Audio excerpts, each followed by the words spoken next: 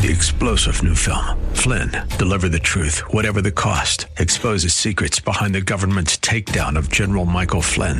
Flynn knew what the intel world had been up to. He ordered the first audit of the use of contractors. This set off alarm bells. He told the truth. He was the most dangerous person for Donald Trump to hire. They had to get rid of Flynn. Flynn, deliver the truth, whatever the cost. Available now. Watch it today. Go to salemnow.com. salemnow.com. 5148. The following program is sponsored by Know the Truth Incorporated. Today on Know the Truth from Philip DeCourcy. The key is not the size of one's faith, but the strength of its object. When it comes to your faith, when it comes to seeing God work in your life, don't start with your faith, your belief, and work forward. Start with Christ and who He is and work backwards. Your faith will grow as your understanding of Him grows. And it's a lesson we need to learn.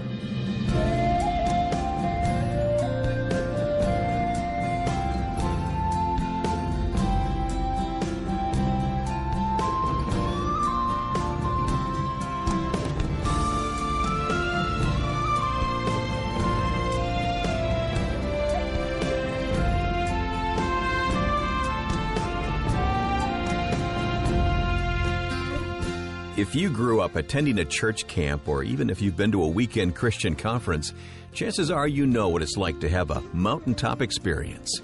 It's a feeling of elation that comes after spending a powerful time in worship with God's people. Today on Know the Truth, Philip DeCourcy says these experiences are not bad. They're an integral part of the Christian life and can actually give us strength to get through moments of despair or doubt. With a message titled Highs and Lows, here's Philip DeCourcy. Let's take our Bibles and turn to Mark chapter 9 and verse 14. I want to speak on the subject, highs and lows, because that's the experience of the Christian. There are highs and there are lows. And we're going to see that played out in the life of the disciples of the Lord Jesus. Because here we have Jesus, Peter, James, and John descending from Mount Hermon, following the transfiguration of the Lord Jesus Christ, where we saw the glory of Christ on display. And as they come down the mountain, they are immediately confronted with the faithlessness of the crowd and the defeat of the disciples. In the space of one day, they go from the elation of the mountaintop to the deflation of the valley. From a spiritual high to a spiritual low, and that's often the case. And we're going to kind of just pick the text apart and learn some lessons about highs and lows. Number one, I want us to consider what I'm calling the descent. The descent. Back up into verse 9. After the transfiguration, here's what we read. Now, as they came down from the mountain, that's where I'm getting my thought. There's a descent here.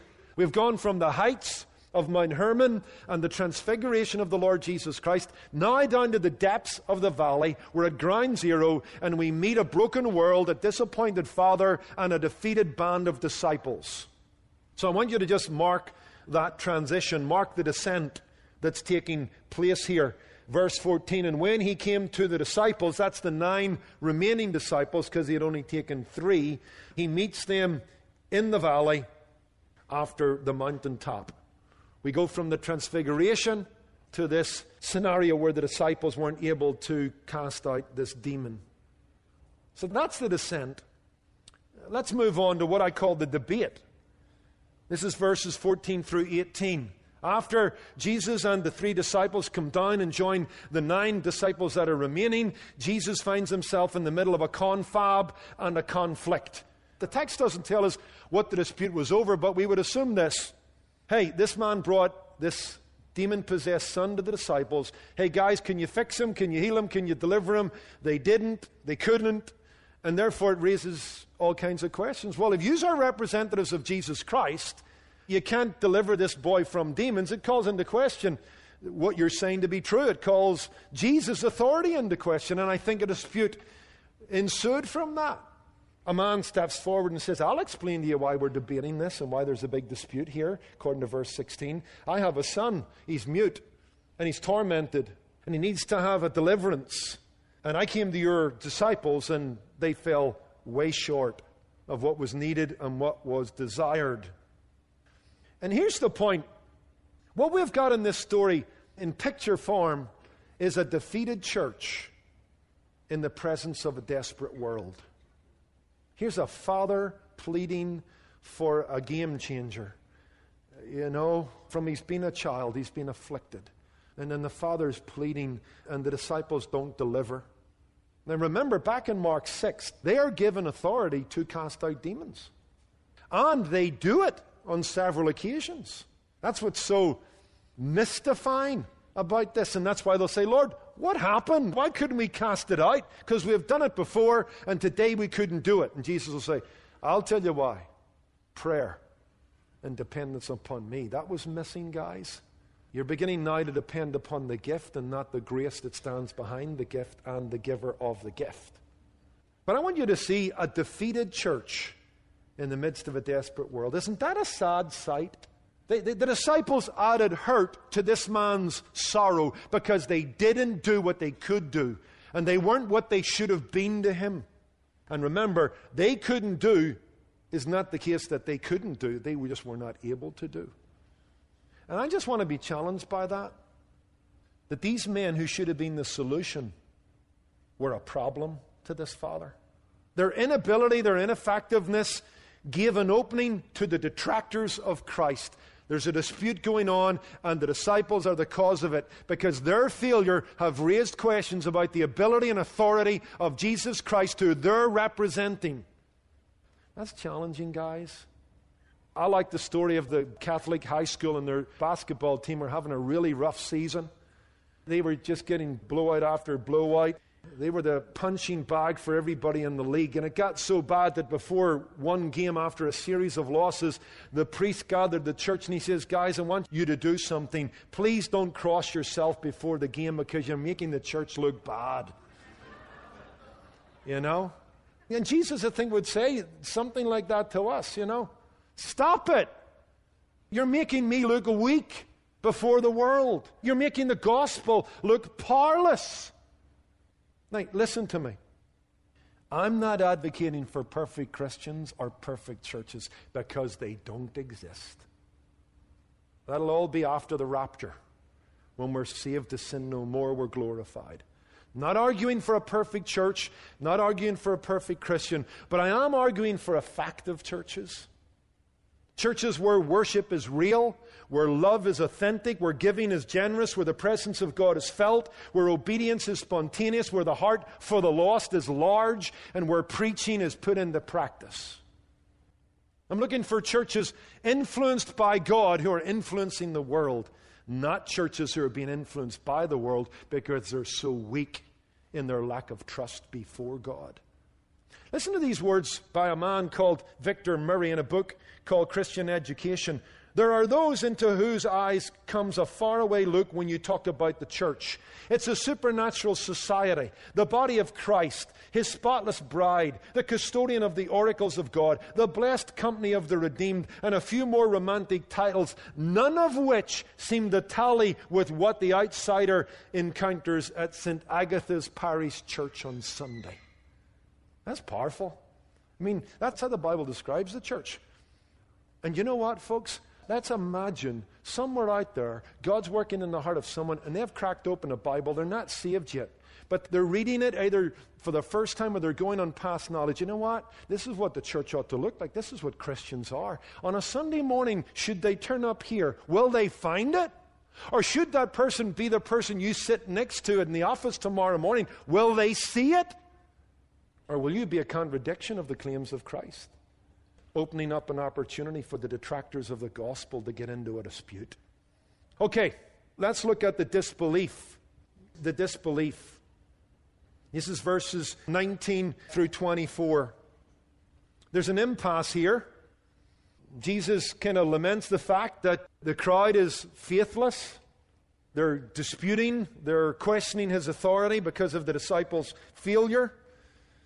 But thankfully, the crowd's dispute doesn't prevent Christ from acting in compassion. Aren't we glad? Though we test His patience, we don't exhaust it. And sometimes God just does stuff out of sovereign sympathy, where we see God proves Himself to be true and every man a liar, regardless of what men think.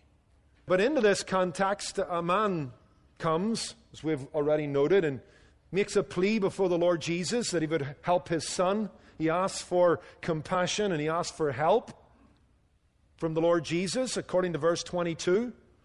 If you can do anything, I'd really appreciate it. Could you show some compassion? Could you help? And we know from the text that the issue is not the lack of power on Jesus' part. The issue will always be an absence of faith on our part. And so while the man challenges Jesus to show compassion and help, Jesus then challenges the man to display faith in the face of a faithless generation. I want you to notice verse 23 and how it begins. If you can believe, it's kind of a backhand slap. You would translate it like this, because he says, if you can do anything, and Jesus is kind of rhetorically saying, what do you mean, can I? Implication what? Of course I can.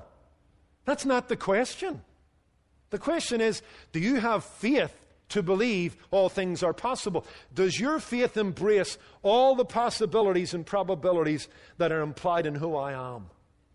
Now that stirs the man up. I think he gets the rebuke, because he immediately says what in verse 24? Lord, I believe. Don't be questioning the fact that I don't believe. I do believe, and you've challenged me. What do you mean, can I? And I've thought about it. You can.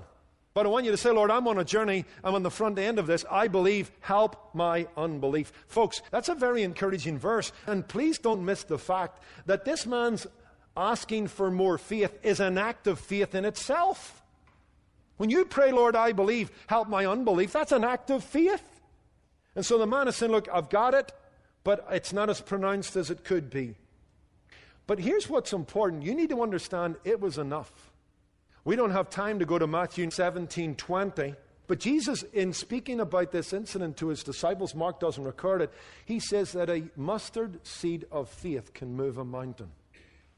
Now, it's important that you keep that in mind when you look at this verse, because this verse, prosperity, health and wealth, gospel preachers like to misuse this verse. Jesus is saying, hey, you know what? If you have enough faith, you're going to see big things. But that's not what the text is teaching. It's just saying, do you have faith to believe that all things are possible? And the man says, my faith isn't as big as it could be, so Lord help me. But yes, I have faith. And Matthew's kind of implying, this guy has got mustard seed faith. It's not the size of his faith. It's the understanding of who he's dealing with. And that's what you need to grasp in this text. Don't misunderstand the text. Lord, can you do anything? What do you mean, can I do anything? You not know who I am? Understand who I am and believe, because that's the issue. The issue isn't the size of your faith. The issue is the size of your understanding of who you're dealing with. What do you mean, can I? Of course I can. Now, do you believe all things are possible, given who I am? And the man says, I do, and there's room for improvement. And the fact that Jesus heals his son tells us, hey, it's not about the size of your faith.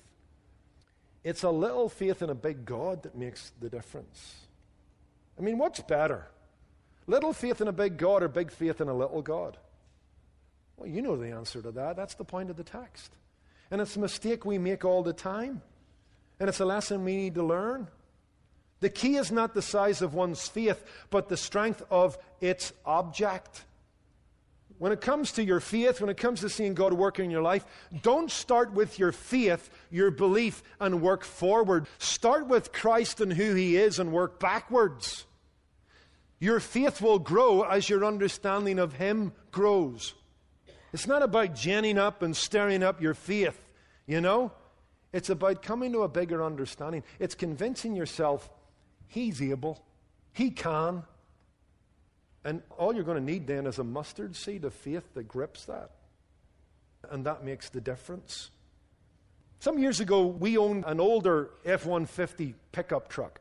We'd been given it kindly by a friend, and for a while as I drove it, I found the brake pedal pretty soft, and so I took it down to a mechanic shop, and they bled the system just to check, and the pedal got harder for a while, and after a while it would get soft. But the brakes did work, and I just kind of put it down. It's an older vehicle, that's the way it's going to be, you know. That was good for a while, until one morning I came up onto the property here on the top lot, And as I put my foot on the brake, the pedal went to the floor. There was no brakes. Now, thankfully, I was only doing about 25 miles an hour, so I kind of went round in circles until the thing exhausted itself and stopped. And thankfully, there was no cars. It was a Saturday morning. I kind of broke into a cold sweat because I just realized, man, I dodged a bullet. I mean, my memory of that incident is, number one, how marvelous is the providence of God. Lord, thank you that the brakes failed at 25 miles an hour on a flat car lot, not on a speeding highway or a downhill slope.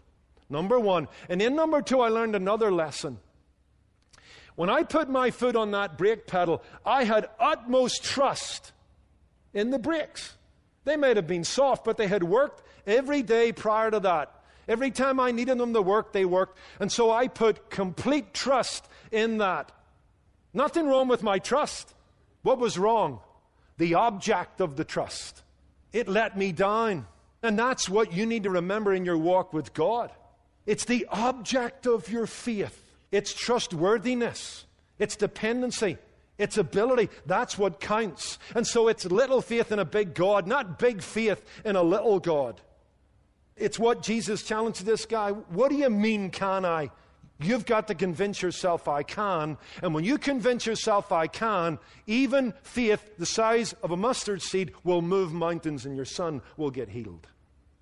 But I've spent too much time in counseling with Christians and others who spend so much time in introspection, looking at their faith and trying to make their faith big. Your faith becomes big as Jesus becomes large. And when your faith is small, I can tell you without a shadow of a doubt, it's because Jesus has been diminished or clouded or overshadowed in your mind somehow, some way. Okay, let me do the last two thoughts quickly. What we might call the deliverance and the dismay. If we were to look at verses 25 to 27, we would encounter the exorcism, the deliverance. And what we see in that is the authority and the power of the Lord Jesus Christ exercised over the kingdom of darkness, as we've seen many times before. Again, Mark is showing us the supremacy of the Lord Jesus and why our faith in Him is not ill-founded. But just in closing, what about the dismay? The dismay is verses 28 through 29, where the disciples feel like failures, and they approach the Lord Jesus for answers. It's in a house. Often instruction with His disciples takes place behind closed doors. Why could we not cast it out? This kind can come out by nothing but prayer and fasting. It's a real challenge. Jesus puts His finger on the problem. Prayerlessness. Powerlessness is always the case with prayerlessness. And time doesn't allow me to get into this. How would we explain their prayerlessness? I think an overconfidence from earlier success. Where they lived on the edge, they drew from the power of God, they saw God at work, and over time they become like Samson, who went out at other times not realizing that he was drawing upon the presence of God presumptuously. I think that went on with the disciples. As I've said, you go back to Mark chapter 6, you'll see they were given authority and they displayed authority, but not in this case, because now they were focused on the gift and not the giver. They were not depending upon grace in the exercise of the gift. And so this is a case of insufficient prayer. Just let us be challenged. Our problem in life, in marriage, in our walk with God is often the case that we forget that we can do more once we have prayed, but we cannot do more until we have prayed. Prayer has become for many of us an appendix, a luxury. When according to Colossians 4:12, that the Epaphras wrestled, worked, served, ministered in prayer. Prayer is the work. Avoid the sin of serving the Lord prayerlessly and presumptuously, mistaking the gift for the giver, going on past actions and past grace and not updating and refreshing your walk with God and a renewal of your trust in Him. Let me finish with this. Look, the world we're about to go into thinks that prayer is harmless. You know? They think it's just religious child's play. It's people living in a little bit of a fantasy world, a world of make-believe. So, you know what? If that's the worst they're going to do, hey, they're harmless. And then some would go further than that, and I think this is where our culture is going. It's harmful. Because really, okay, we conclude it's harmless, but you know what? It eventually becomes harmful because people who live in this make-believe world, believing that actually there is a God who hears prayer and that makes a difference, well, you know what? That means that they're hoping for something that's never going to happen, which means they don't do the hard work of actually fixing what they're praying about. Do you remember the headlines on the New York Post after San Bernardino and the loss of 14 of our fellow citizens, where the New York Post said what? God can't fix this. And they were responding to the tweets that went out and the messages that went out from politicians and statesmen going, you're in our thoughts and you're in our prayers. And they go, hey, stop this. And the implication is, this isn't harmless anymore. This is harmful. Let's pass gun legislation. Let's do the hard work. Prayer is bogus. Prayer is nonsense. It's platitudes. It's empty. Stop it. God's not going to come right in on a white horse and help us. We've got to help ourselves. That's humanism. And that's the sign of a secular society. And that's the challenge of our closing thought. We live in a secular society as the church. But let's go armed into this world that Jesus sends us into. Armed with the thought that the effective prayer of a righteous man that what? Accomplishes much. That's what James tells us in chapter 5 and verse 16. We need to remind ourselves of that. So easy to forget that. It's not harmless. Because it is the slender nerve of prayer that moves the omnipotent arm of God. Let's pray.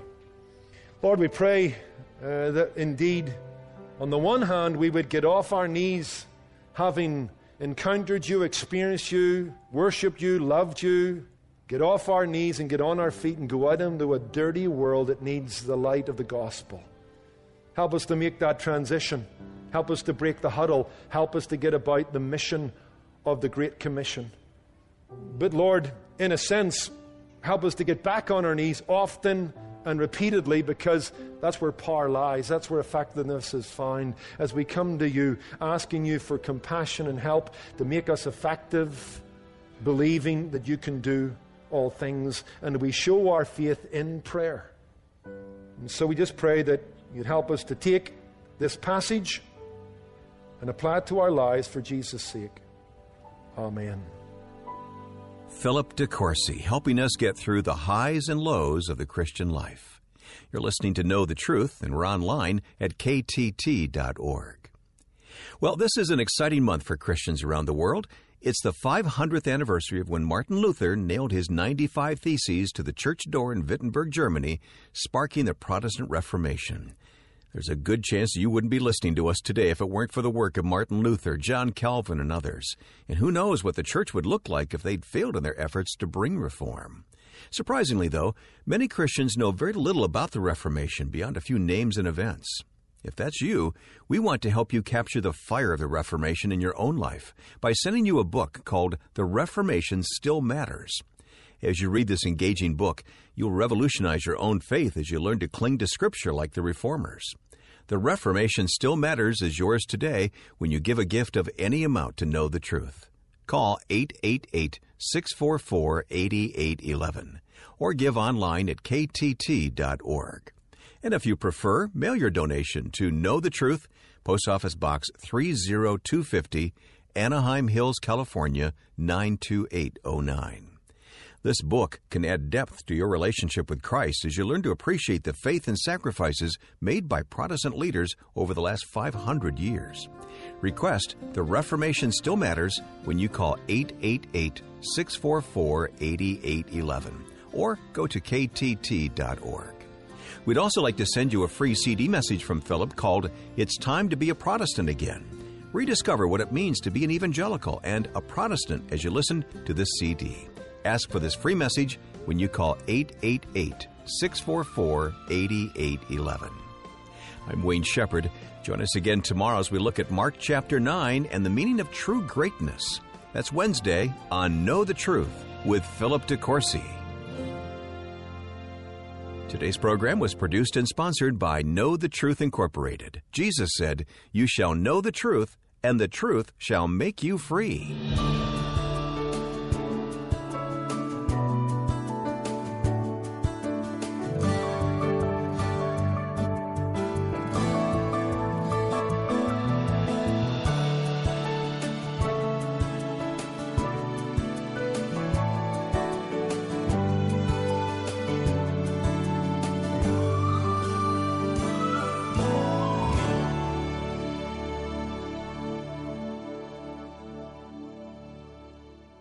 If you're over 50 and concerned about any of the following, stay tuned for an exclusive free bottle offer. Are you concerned about your heart health? Are you interested in healthy brain function? What about joint comfort and energy? Well, if you answered yes to any of these questions, we want to send you a free bottle of Krill Omega 50 Plus now with CoQ10. Krill Omega 50 Plus with CoQ10 combines krill oil with fish oil in one tiny pill. And this little pill delivers big health benefits to your heart, your joints, your arteries, and brain. And with CoQ10, you'll enjoy extra energy too. Best of all, you can get a free bottle of Krill Omega 50 Plus with CoQ10 today. Just pay for shipping. Call right now and request your free bottle. Dial 1-800-229-3992. That's 1-800-229-3992. 1-800-229-3992. Again, call now. 1-800-229-3992.